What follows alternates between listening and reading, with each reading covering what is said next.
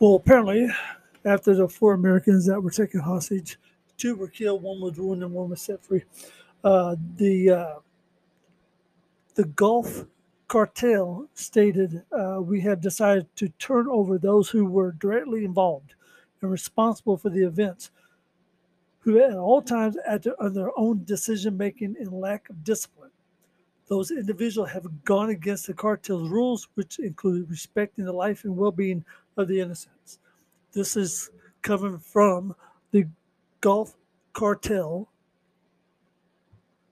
and apparently they are taking responsibility of what happened to the four Americans and one Mexican woman that was also killed in Matamoros, Mexico.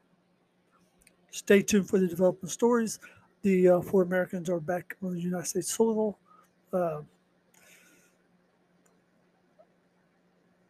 they're innocent. All of them are innocent.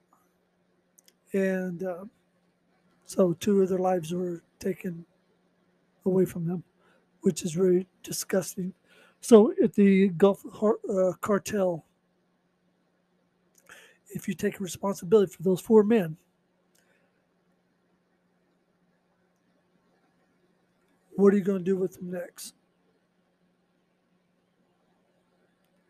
It's a shame that people have to lose their lives just because they want to go for medical procedures. So let's just hope that this doesn't happen again.